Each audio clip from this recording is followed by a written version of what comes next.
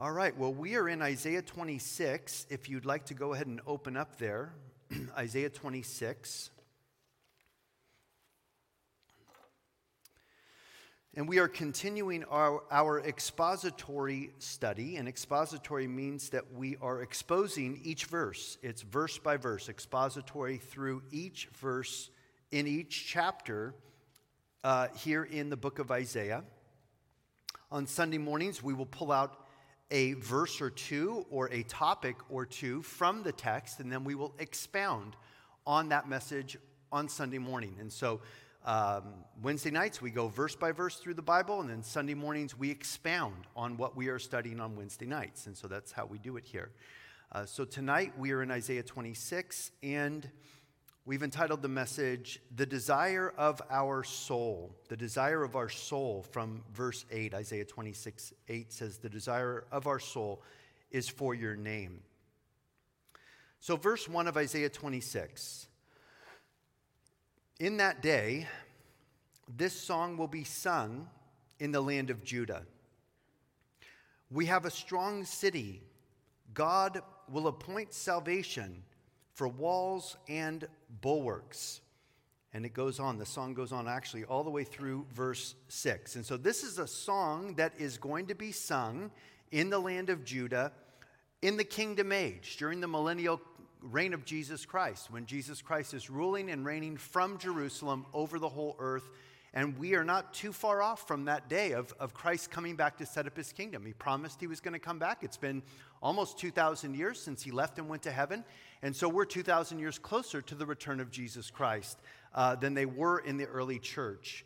And yet God had promised to save Judah. He had promised to save Israel. He has promised to save us as his church. And this is a song that is going to be sung in that day, this day of national salvation for Israel and for God's people. We have a strong city. God will appoint salvation for walls and for bulwarks. Verse 2, open the gates that the righteous nation which keeps the truth may enter in. Now, Jesus is our salvation. When we read about salvation, God will appoint salvation.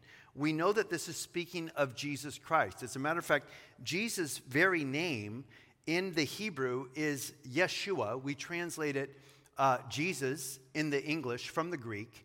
But in the original language, his name was Yeshua as a Jew. He was Jewish. Jesus is Jewish, of course. And Yeshua means the salvation of Yah, or the salvation of Yahweh, or Jehovah's salvation. So his name is his mission. He is the salvation of Jehovah in the flesh. He came in person. He didn't just talk about saving mankind. He came and he saved sinners. He came and he saved sinners like you and me, and he's been saving sinners for 2,000 years. All who would call upon the name of the Lord will be saved. He is also the Word, the Logos, who became flesh and dwelt among us. God didn't just give us his Word. His Word came and became flesh. His Word took on flesh, and he came and he dwelt among us. So the very Word of God came and became our salvation. And so this is always speaking about the promise of the peace on earth that is to come when Messiah will rule and reign over all the earth. He's going to make everything right. Salvation is a person. It's Jesus Christ. He is our salvation. He's our Savior and he's our Lord. But he's also personally our salvation. Again, in verse 2, open the gates that the righteous nation which keeps the truth may enter in. God is allowing us to enter into his gates. He's allowing us as his people. This is his promise. We are going to be part of this, and we are going to be able to enter into his kingdom. He's going to open the gates of heaven to us. He's going to open the gates of his kingdom to us, and we are going to be allowed to enter in, along with these who specifically Isaiah was writing to, which was to Judah and to God's national people Israel that will be saved when Jesus Christ returns. The Jews who are there that cry out to Jesus, he will save them according to Zechariah chapter 12 and Zechariah chapter 14 and Isaiah 53 and Psalm 22 and so many other Old Testament passages speak about this national salvation for the Jews when Jesus Christ returns.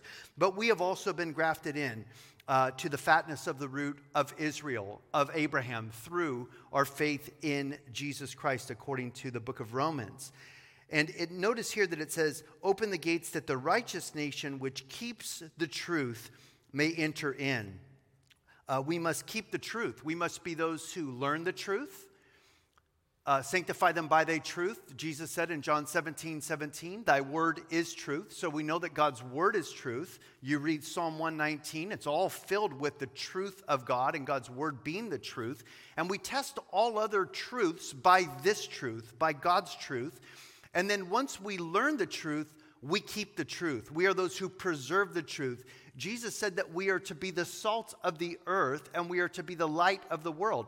And salt was a preserving agent that they used to preserve their meats. It was to preserve, to stop the meat from rotting and to let it last and to keep it and to preserve it.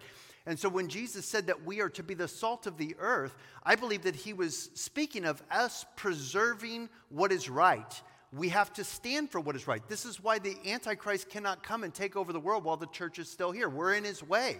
We're in Satan's way. We're the only thing really preventing Satan from taking over this world and the Antichrist coming into power. I don't know if any of you saw the Super Bowl. I didn't watch it, but the halftime show looked pretty demonic to me, pretty satanic, just appalling, with floating, ghastly, red-eyed angels floating down and dancing around and like the fall of Lucifer and all kinds of weird symbology. And I'm not into it. I'm not researching that. I don't have the time. But this world is ready to accept the Antichrist. This world is ripe to accept a false Messiah who's going to tell everybody what they want to hear and then destroy them. And the enemy cannot take over this planet while the church is still here because Jesus said the gates of hell will never prevail against my church. So long as the church is on the earth, the gates of hell cannot prevail and take over this earth. So we have that promise. But the church has to be the church. We have to be the salt and the light. We have to be that which preserves, that which is righteous and true and good. And we have to preserve that in our society and pass it down to the next generation, to our children and our children's children and so forth. And we have to expose what is evil. That's what the light does. You flash the light on and the evil is exposed. You know, people do their dirty deeds in the darkness. You walk into a casino or you walk into a bar. You have to let your eyes adjust because it's so dark. Because people do dirty things and dark things in dark places. Most crime takes place at night. Most rapes and murders and carjackings and drug deals and shootings and stabbings take place at night. Bad things happen at night. Witchcraft is practiced at night. Satanic offerings are made at night, typically during the witching hour from 3 to 4 a.m., the darkest time of the night. And so we are called to be light. Jesus is the light of the world. He tells us you are the light of the world because he's in us through the person of the Holy Spirit, and we are called to be light in a very, very dark world. And we are to be those who keep his truth. Learn his truth, teach his truth, and keep his truth as his people. He continues in verse 3, you will keep him in perfect peace, whose mind is stayed on you, because he trusts in you. I did a whole message about this verse on Sunday morning, last Sunday. I encourage you to listen to it if you weren't here.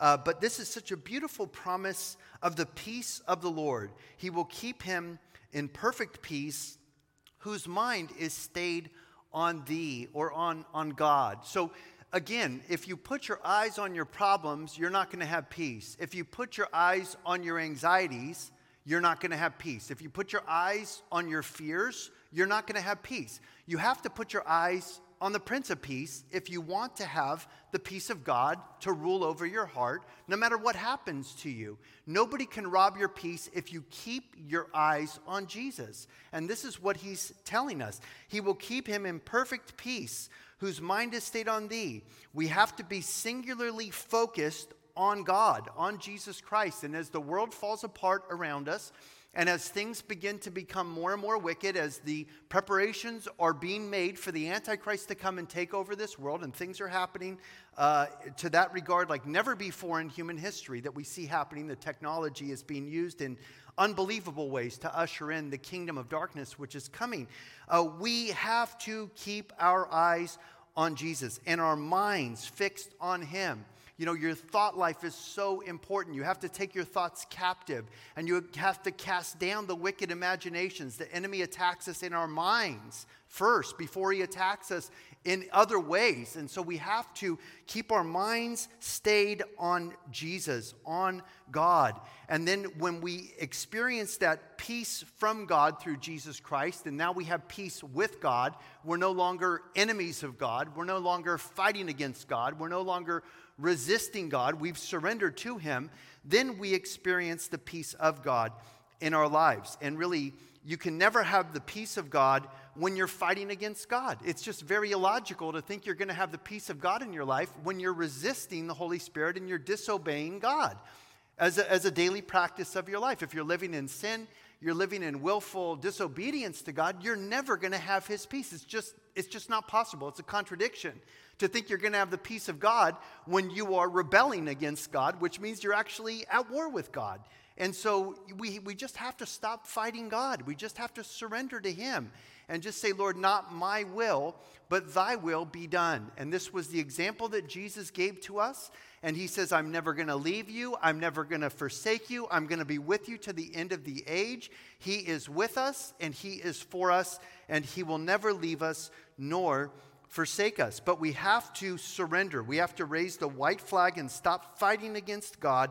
And once we lay down our arms and we surrender and we stop resisting him and we begin to yield to him, that is when we are flooded with the peace of God. And then no matter what comes your way, you will have his peace, peace which passes understanding.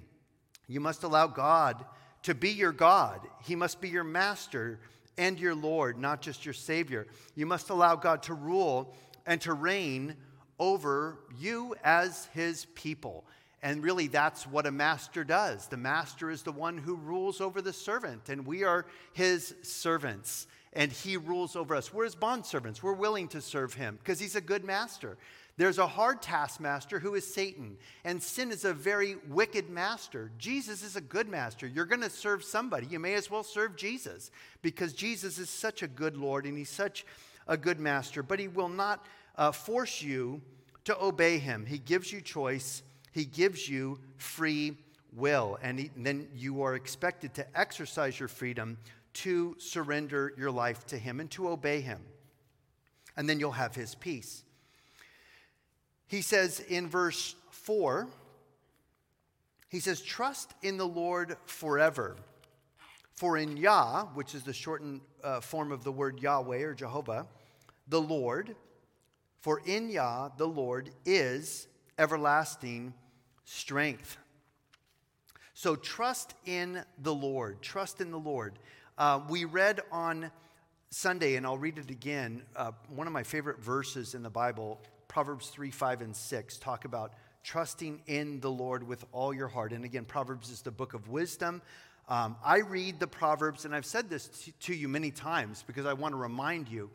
If you want wisdom, the Bible says you need to ask. And James says that anyone who asks for wisdom, God will give him wisdom, him or her. You have to ask. But then you also have to seek wisdom.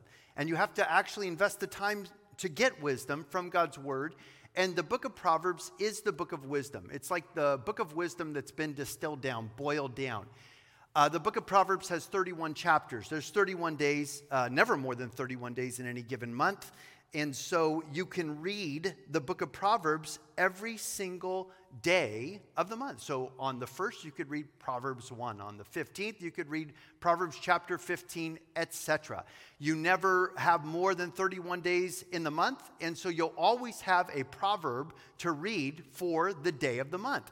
And then you just reread it every month. And I've been rereading the Proverbs for 20 plus years every single day, and I still learn from it. And so I encourage you, if you want wisdom, and I would encourage you to seek wisdom, to read the book of Proverbs. It only takes you 10 minutes a day, and the rewards are immense, the wisdom that God gives you from this book. But in Proverbs chapter 3, verses 5 and 6 tell us this: trust in the Lord with all your heart.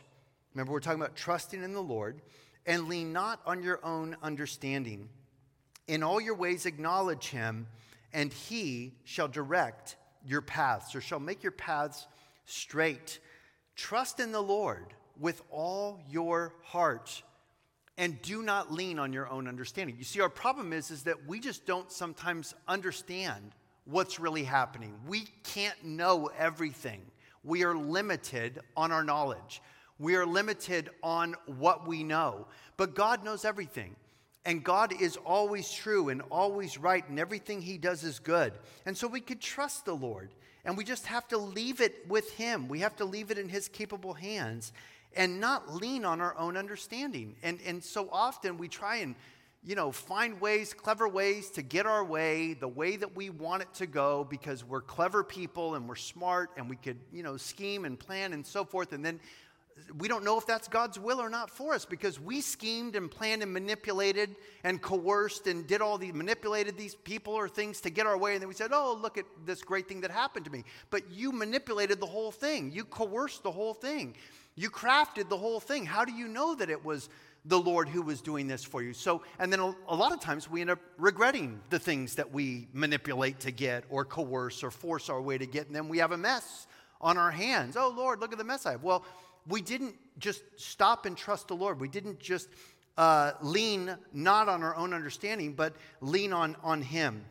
He says, in all your ways acknowledge him, and he will direct your path. So as long as you put God first in your life, he will always lead you. He will always open the right doors, and he'll close the doors. He'll answer the prayers that you have the way that he chooses to answer the prayers. Because sometimes God's answers to our prayers are not answering our prayers, at least not giving us what we're praying for, or answering our prayers the way that we want him to answer. But God knows what's best. He knows the future. He knows all things. He's not limited by our finite minds and our finite knowledge as we are. God is omniscient. He knows everything. He has all knowledge. So you could trust him. You could trust the Lord. And you could trust the Lord because he is trustworthy and he loves you. He died for you. He shed his blood on the cross of Calvary to save you. Jesus intercedes for you. He is your advocate. Satan is your adversary, the accuser of the brethren. But we have an advocate, Jesus Christ the righteous, seated at the right hand of the throne of God, who is there ever to intercede and make intercession for you and for I before his Father. Beautiful promise here in Proverbs chapter 3, verses 5 and 6. Trust in the Lord with all your heart. Do not lean on your own understanding. In all your ways acknowledge him. He will direct your path. Again, in Isaiah 26:4, trust in the Lord forever. For in Yah the Lord is everlasting strength. So not only does the Lord know everything, he has all knowledge and all wisdom, but he has all power. He has everlasting strength or everlasting power. He is omnipotent, omnipotent. Potent means power. He has all power. There's nothing that's too hard for God. God spoke the universe into existence. He holds the whole universe together by the word of his power. He gives you breath, and he gives me breath to keep us alive. He continues the earth spinning on its axis and creating the seasons. He creates the water cycle as the water is absorbed through evaporation from the ocean, from the heat, and then it goes over by the clouds and turns into snow. The snow falls on the mountains, it turns into water. The water comes down the rivers, and then it goes back to the ocean, and the water cycle begins again, and it provides water for us to drink and for us to water our livestock and to water our crops and so forth. The Lord keeps all of this going. He keeps everything in order, and so he is all-powerful. He has all power available to him. As a matter of fact, there are some beautiful scriptures about God's power and about him being everlasting. Everything he does is eternal. It's everlasting. It's not temporal or temporary. You might want to jot these scriptures down. Deuteronomy 33, verse 27 says this about God. The eternal God is your refuge, and underneath are the everlasting arms. He will thrust out the enemy before you and will say, destroy. Verse 28, then Israel shall dwell in safety, the fountain of Jacob alone, in a land of grain and new wine. His heavens also shall drop dew.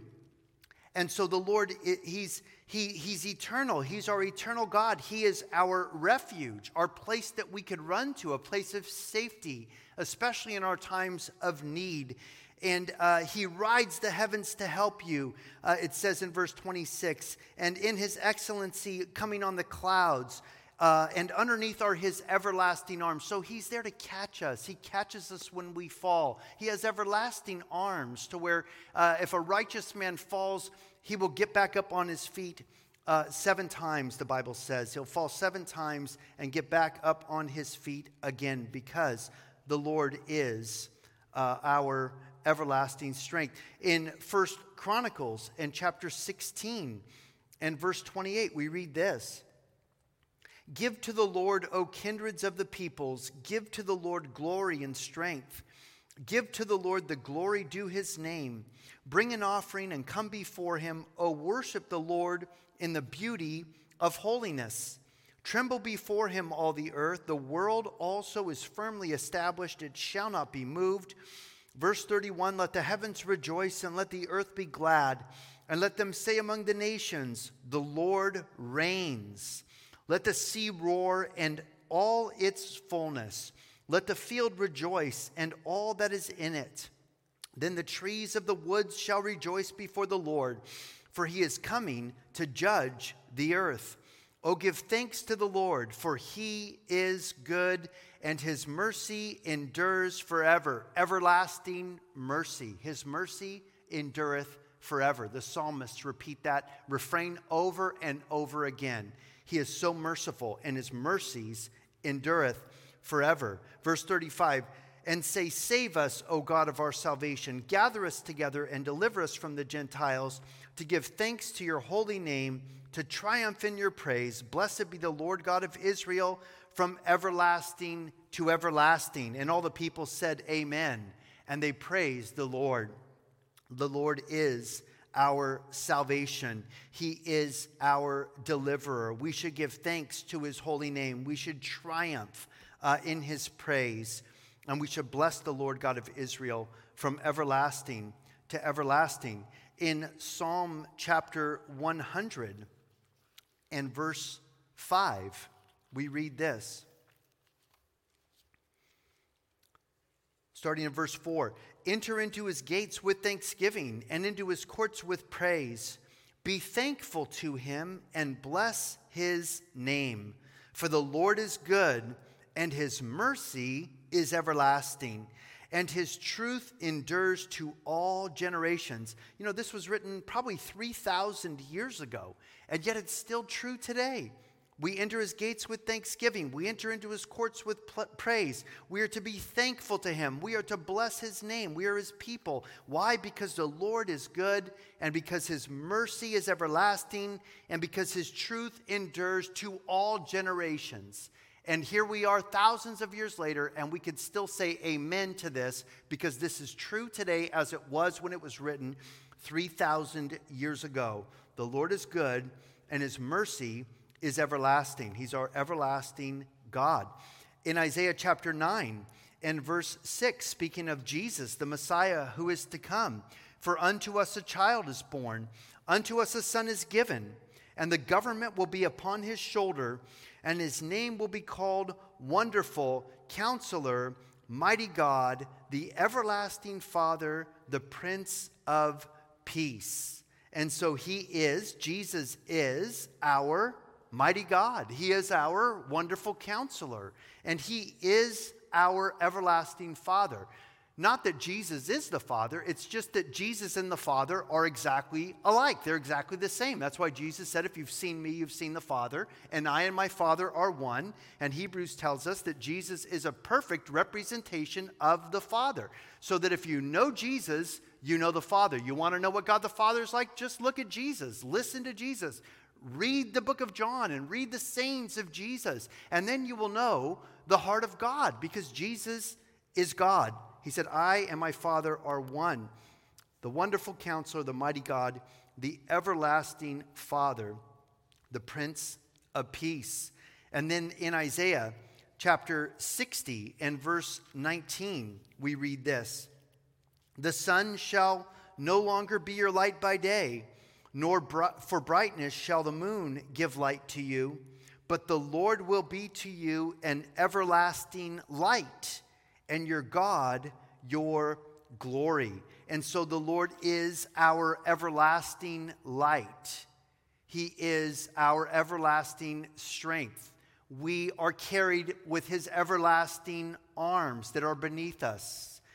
And then we read this beautiful, beautiful scripture in Isaiah chapter 40, verse 28. Have you not known? Have you not heard? The everlasting God, here he is, the everlasting God. His mercies are everlasting, they endure forever. The everlasting God, the Lord, the creator of the ends of the earth, neither faints nor is weary. There is no searching of his understanding. He gives power to the weak, and to those who have no might he increases strength. Yea, even though youths shall faint and be weary, and the young men shall utterly fall. But those who wait on the Lord shall renew their strength. They shall mount up with wings like eagles. They shall run and not be weary. They shall walk and not be faint. Beautiful promises of God to his children, you and I. He is our everlasting God, our everlasting strength, our everlasting Savior. Back in Isaiah 26 and verse 5. For he brings down those who dwell on high. The lofty city, he lays it low. He lays it low to the ground. He brings it down to the dust. The foot shall tread it down, the feet of the poor, and the steps of the needy. And so God, because he is God and he will accept no challenge to himself, he said, I am the Lord, and there is no God besides me. There's no God besides him. All the other gods are false gods. They're the work of man's hands, and they cannot save. He is the only God. So he brings down the high ones, those who are lifted up in pride. He brings them down. Pride comes before a fall, and humility comes before honor. And that's always the case. Pride always comes before a fall. And God always resists the proud. So if you want God to resist you, then be a boastful, prideful person. And then God is going to resist you and he's going to bring you down. And he will. I mean, before I was saved, I was a very arrogant person, and the Lord humbled me tremendously. And he continues to humble me tremendously so that I realize I'm nothing and I have nothing. And I'm nothing apart from him. And then he could use you when you come to that place. But if you start to begin to think that it's you, or you think highly of yourself, or you think that God's got such a great catch when he found you and he saved you because you're such a great treasure for God to use, well, look out, because he will bring you down. He does this because he doesn't want anyone to challenge him. No one can challenge him. And when you're puffed up in pride, it's like opposing God. And so God opposes the proud. He resists the proud, the scriptures say, but he gives his grace to the humble, and he will exalt the humble. So if you want to be humbled, then be prideful and he'll humble you. Or you could choose to humble yourself before God, and then he will lift you up. And then you know that it's God that's lifted you up and not yourself trying to promote yourself with your own agenda. He'll bring down those who dwell on high. He will lay it low. He lays it low to the ground. He brings it down to the dust. Verse 7. The way of the just is uprightness. O most upright, you weigh the path of the just. Yes, in the way of your judgments, O Lord, we have waited for you. The desire of our soul is for your name and for the remembrance of you. And again, this was the title of the message. The desire of our soul is for your name and for the remembrance of you. That should be our heart's desire, our greatest motivating factor for serving the Lord and telling others about Jesus and living for Jesus, is so that we will exalt his name. We have waited for him, and we want to exalt his name. And we want to be those who remember the Lord and what he's done for our lives. But he says here, the way of the just is uprightness. Almost upright, you weigh the path of the just. God is just and true, and his judgments are right.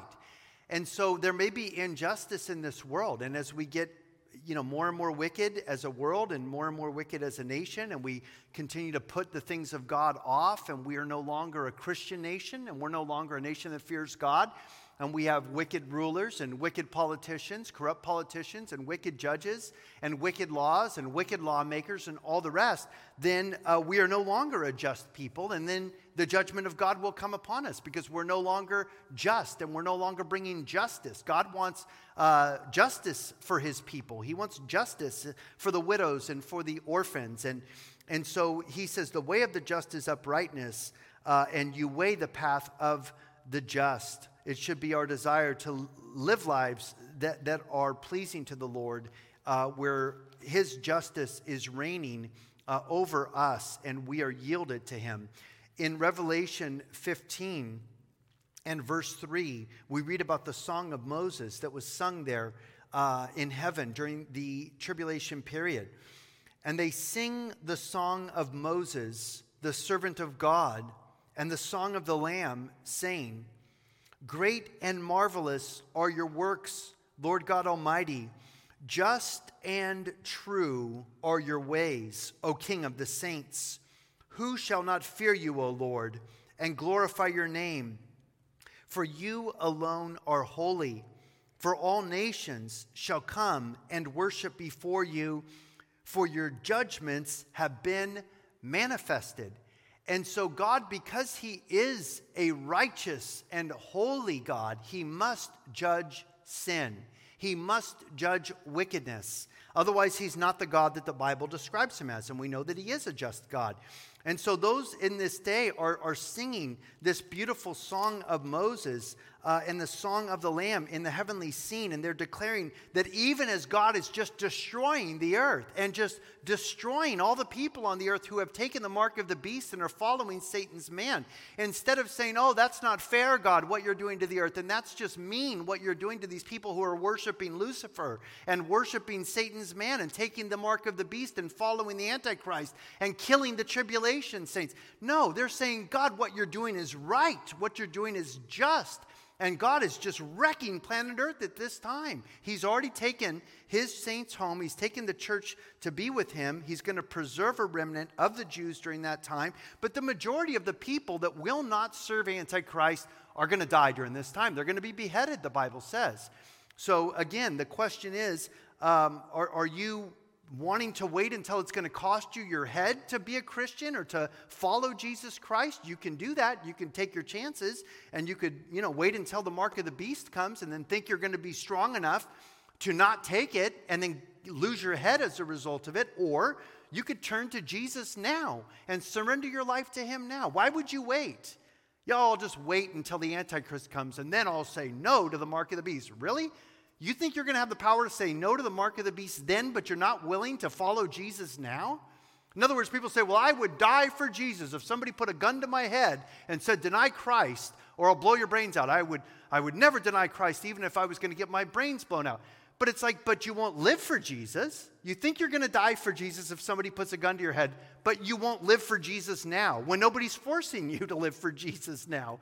It's delusion. It's delusional for us to think that we would do that then if we're not willing to surrender and yield to him now. Just and true are your ways. Your judgments have been manifested or made known to everyone on the earth. And that indeed will be the time that God's judgments will be made known upon the whole earth. I believe that time is coming very, very quickly. In Isaiah chapter 26 in verse 9, he says, "With my soul I have desired you in the night. Yes, by my spirit within me I will seek you early. For when your judgments are in the earth, then the inhabitants of the world will learn righteousness." So again, he will keep him in perfect peace, whose mind is stayed on thee. We've already read. Now, the writer is saying, Isaiah is saying, "With my soul I have desired you in the night. Yes, by my spirit within me I will seek you early." And oftentimes that is actually the best time to spend time with the Lord, is when you can't sleep. As frustrating as it is not to be able to sleep at 2 in the morning or 3 in the morning or 4 in the morning, and you know the alarm's going to go off and you've got to get up and go to work or whatever. You know, that is sometimes, I believe sometimes the Lord wakes me up at that time just to hang out with him, because I'm not disturbed by anything else at that time. There's nothing else going on. It's completely quiet, and my mind is not distracted with other things at that time. And if my mind is racing and thinking about other things, then I really need to just focus on the Lord and really just spend time with him in prayer. And this is what Isaiah was saying so beautifully to us. With my soul, the prophet was saying this, "With my soul I have desired you in the night. Yes, by my spirit within me I will seek you early." And again, that is often one of the most valuable times that we can have in intimate, individual, personal fellowship with the Holy Spirit, is when everything else is dark and everybody else is asleep and it's all quiet. He says, "For when your judgments are in the earth, then the inhabitants of the world will learn righteousness." You see, when people get away with wickedness, and wicked rulers rule over us, and wicked laws are enacted by wicked legislators and wicked lawmakers, and they appoint wicked judges to sit on the benches and produce wicked decisions in judgment, which we see happening in California and all over our country and so forth. The people don't really know the holiness of God. They don't know the righteousness of God. But when God pours out his wrath, then they know that there's a righteous God who rules over this earth. And there's a righteous God who's sitting on his throne. And so when God pours out his judgments, then the inhabitants of the world will learn righteousness. And sad to say that oftentimes that's what it takes for people to finally get right with God, is to have to lose everything, or to have their whole world come apart because they've been disobedient to God. They've not been living in a way that they know is pleasing to God. They've been doing the opposite, living in a way that they know is displeasing to God. And then they have to suffer terrible consequences for their actions. But then they learn how God is holy and righteous. The inhabitants of the world will learn righteousness when your judgments are in the earth. He says in verse 10, "Let grace be shown to the wicked, yet he will not learn righteousness. In the land of uprightness he will deal unjustly, and will not behold the majesty of the Lord. Lord, when your hand is lifted up, they will not see, but they will see and be ashamed. For their envy of people, yes, the fire of your enemies shall devour them." So it's the same principle. God is saying here, and the prophet is saying, if you show grace to the wicked, then he will not learn righteousness. So really, the whole judicial system is supposed to reward righteousness and punish evil. And it's been completely reversed in our culture. You know, pornography is legalized, and prayer is made illegal in schools, all about the same time. Prayer was made illegal in public schools, and the Bible was made illegal in public schools in the 1960s. And then right after that, they made pornography legal. And now we see what has happened in our schools. We see what's happened to our children. And we see the filth and the perversion of the pornography that's just permeated our society. That's not righteousness. That's wickedness. And yet it's our Supreme Court that has made those decisions. We have the abortion of babies in the womb. So we've legalized the murder of babies. And yet we have criminalized capital punishment. So people who are total, horrible serial killers, rapists, murderers, cannibals, people who do horrible things to children, The Bible would say that they are to be put to death, that there is capital punishment, even according to the New Testament, according to the book of Romans chapter 13, that God has established the sword to punish the wicked for the sake of the righteous and for the sake of the innocent. So now we murder babies in the womb. That's okay by our legislators and by our laws and by our judges, our judicial system. You can abort a baby up to 9 months, even a baby at 9 months that's birthed and survives the abortion. Their doctors are still allowed to kill it, and that's not murder. That's not infanticide. That's the mother's right to choose. And yet these wicked, horrible people that are child molesters and child murderers and rapists and serial killers, the law says you can't kill them. No capital punishment. You cannot execute this one who killed 50 people in all these terrible ways. It is an unrighteous, unjust system that we have today. And so we don't see God dealing in judgment against our land yet, but the judgment of God, I believe, is coming. And we are going to continue to see God remove his hand of protection. It's already happening. Removing his hand of protection from our nation and giving us over to our enemies, because you cannot kick God out of your society, throw God out of your government, throw God out of your school system. A lot of churches have thrown God and thrown the gospel out of the churches and expect that righteousness is going to be there. You're not going to get righteousness when you throw the God of righteousness out. You're going to get wickedness, and you're going to get unjust people, and injustice and wickedness is going to come in, because there's always a vacuum that will be filled. You throw God out, and then you're going to get all kinds of false gods that people are going to worship, and that's exactly what is happening to America today. But there is going to be a time when God is going to deal justly and with righteousness, and he is going to judge this people. In verse 12, he says, Lord, you will establish peace for us. Again, going back to the theme of peace. You will keep him in perfect peace whose mind is stayed on you. Lord, you will establish peace for us, for you have also done all our works in us. So he's establishing peace for us. We have peace with God. We have the peace of God. We have peace from God, because we have the Prince of Peace, Jesus Christ, in our lives. And unless you have the Prince of Peace, you're not going to have peace with God. It's pretty simple. And then he says, and you have done all our works in us. That it's God who is working in you. It's God who is working his will through you. It's God who is using you to do good work. So therefore, I can't say there's anything good in me.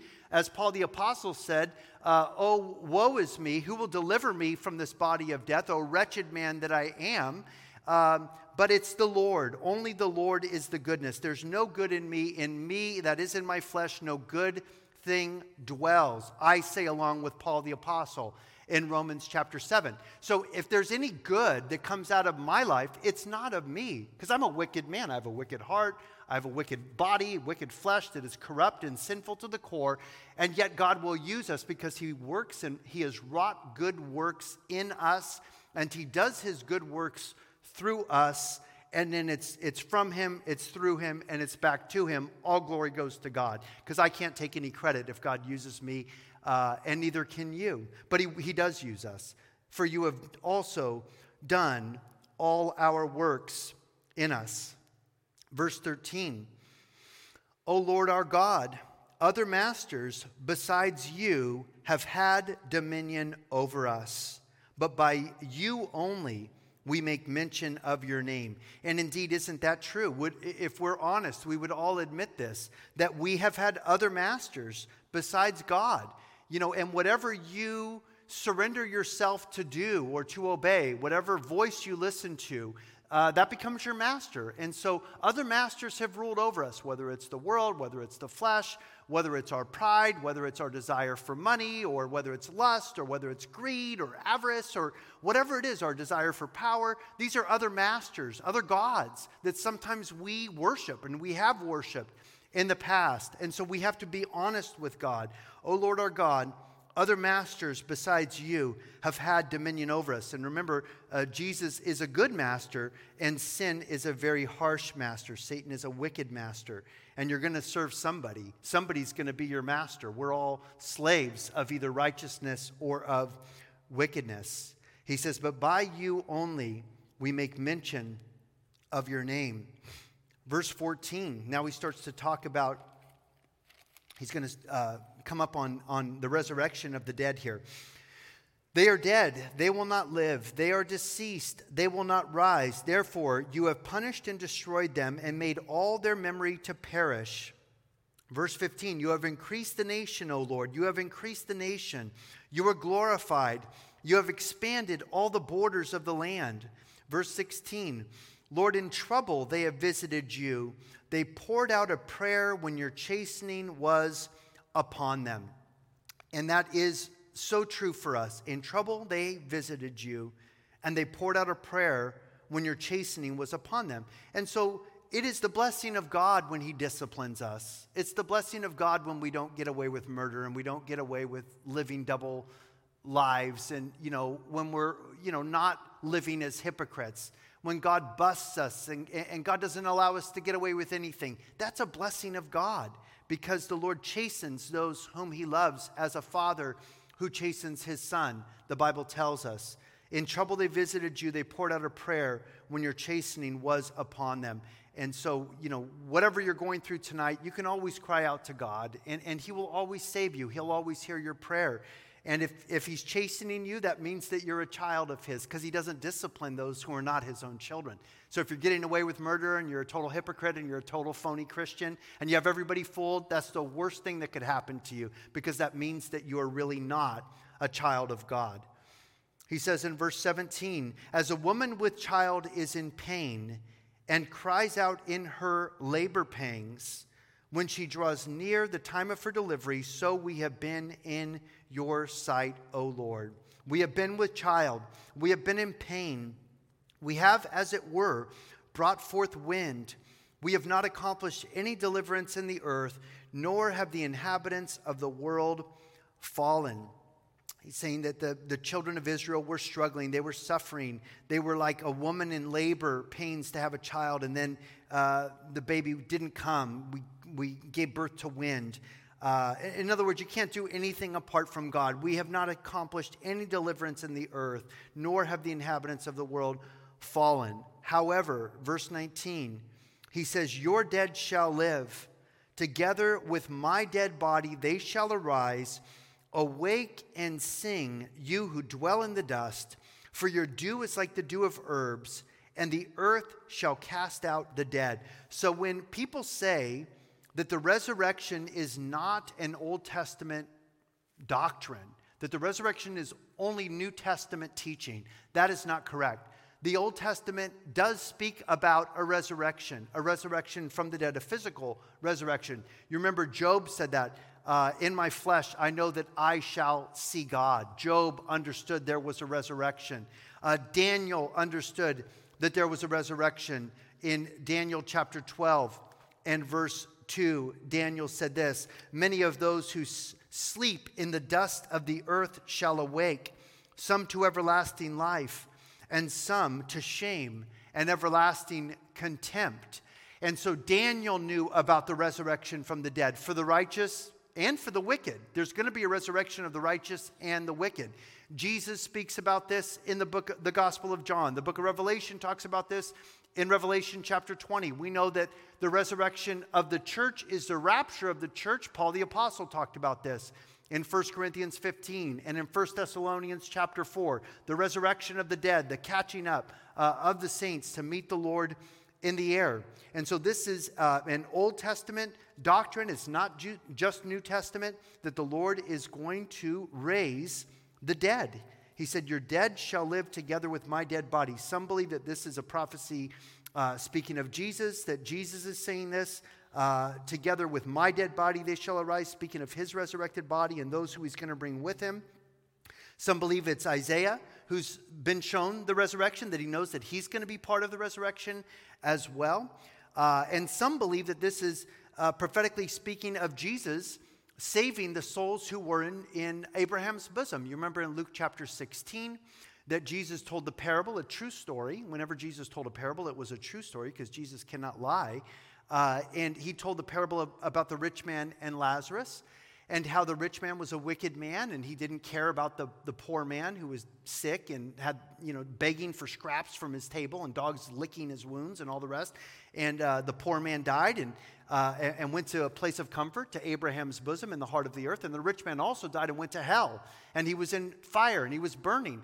And so there was this double compartment of hell in Hades, in the heart of the earth. The Old Testament word is Sheol, where you had the righteous dead, Abraham, Isaac, Jacob, Daniel, Joseph, all the Old Testament saints would have been there, Esther and all the rest, all of the Old Testament saints who were believers in God and who were looking forward to the sacrifice of the Messiah by faith. They were there in Abraham's bosom in a place of comfort. You also have another place, another compartment of hell where there is burning and fire and torture, where the wicked went. And Jesus went, remember the 3 days and 3 nights that Jesus' body was in the tomb. His soul went down to the lower parts of the earth. Jesus said it's going to be just like it was with Noah, just as Jonah. As Jonah was 3 days and 3 nights in the belly of the whale, so the Son of Man shall 3 days and 3 nights be in the heart of the earth. This is the sign that he is who he said he was, the Messiah, that he would be raised after 3 days and 3 nights. So Jesus was saying,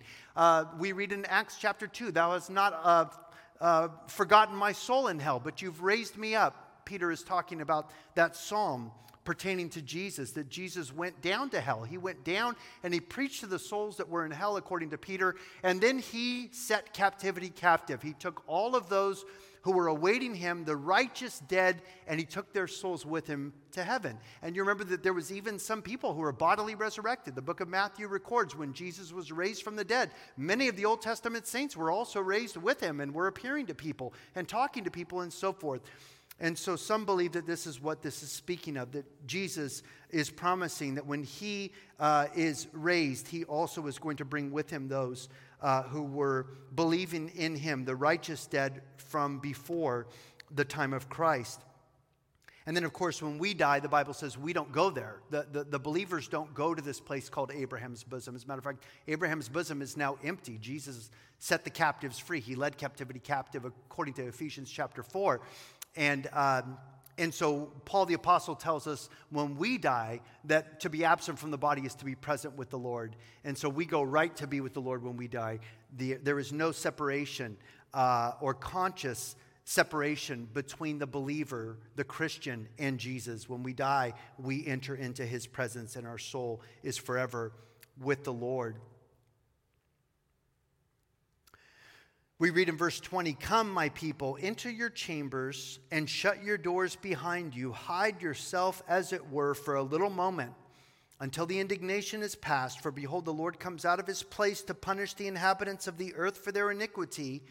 The earth will also disclose her blood and will no more cover her slain." So this is a beautiful prophecy. And I believe that this is what is being said here.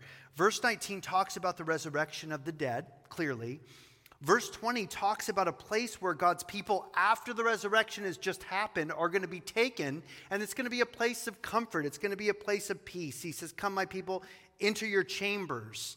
In my Father's house are many mansions," Jesus said in John 14. "If it were not so, I would have told you so. I go to prepare a place for you. And if I go, I will come again to receive you unto myself, that where I am, there you may be also." And so very possibly this is a prophecy of Jesus talking about the rapture of the church, the resurrection of the dead, that we're going to be taken bodily, physically, into our Father's house. The doors are going to be shut behind us. This is in heaven. He's going to hide us for a little while, as it were, for a little moment, until the indignation is past, and then he's going to pour out his holy wrath upon the Antichrist and upon a Christ-rejecting world. You say, well, that's not fair. Well, then people just need to get saved. Everybody can believe in Jesus. Jesus died for the sins of the whole world. For God so loved the whole world that he gave his only begotten Son, that whosoever would believe in him would not perish but have everlasting life. All you have to do is believe on Jesus, and you don't have to worry about being here for the wrath of God being poured out. This is for the enemies of God. His indignation is going to be poured out upon his enemies, not upon his children or his bride. He's going to take us to our home in heaven with him into his Father's house. We're going to enter his chambers. He's going to shut the doors behind us and hide us up there, as it were, until his indignation, which is another word for the wrath of God or Jacob's trouble or the time of the great tribulation period, is going to be poured out upon this earth. And he's going to punish the inhabitants of the earth for their iniquity, and the earth will disclose her blood and will no more cover her slain. So many beautiful promises here. Isaiah is such a rich book. You know, we're already after a year in Isaiah, we're almost halfway through the book of Isaiah. So it's a great book. There's so many prophecies in Isaiah about the future and about Jesus and about the kingdom that's coming and about the resurrection of the dead, the rapture of the church and the great tribulation period and God's eternal reign. It's such a joy to be able to study through the Word of God with you this evening and on Wednesday nights here at Calvary. Let's pray. Lord, we do thank you for all of these wonderful, beautiful promises in your word. We thank you, Lord, that you will keep us in perfect peace as we fix our eyes on you and we keep our minds fixed on you, Lord. Help us to be those, Lord, who know your truth, Lord, who surrender to your truth, Lord God, that we would be those who not only learn your word, but we would obey what your word tells us to do, Lord. For, Lord, it's in our best interest to surrender our lives to you. And we know, Lord, we fall miserably short. Thank you for your mercy upon us, Lord, for there's none righteous, no, not one, Lord. We know, Lord, there's none who do good. Lord, we do not stand before you in our own righteousness. We plead the blood of Jesus, and we stand before you robed in the righteousness of your Son, Jesus Christ. For you tell us, for God made him who knew no sin to become sin for us, that we might become the righteousness of God through him. 2 Corinthians 5:21 tells us this. And so, Lord, it's not our own righteousness. Our righteousness is as filthy rags, but it's your righteousness, Jesus, that you have robed us in. You have clothed us in this, Lord. Help us to be those who are not just hearers of your word, but we would be doers of your word as well. For you told your people, Lord, why do you call me Lord, Lord, and do not do the things that I command? And so, Lord, may we be those who are hearers and doers of your word. Help us to take up our cross every day and to deny ourselves and to follow you. Bless your people, Lord. Bless all those watching online. We have people watching from all over the country and even in other countries, Lord, watching these sermons. Thank you so much, Father, for them. And just pray a special blessing for everyone who hears this message. In Jesus' name we pray. Amen. We all want to thank you for listening. If this message has blessed you, as we all pray that it has, send the link to this podcast to your friends. Working together, we can get Michael's teaching of the whole of God's inerrant word to all those who hunger to hear it. If you would like to see this ministry expand to reach even more of the broken and lost, if you have questions, comments, and prayer requests, email us at coahpodcast@gmail.com. We would be honored to pray for you, as we hope you are praying for us. Good day and God bless from City on a Hill Church, Tehachapi, California.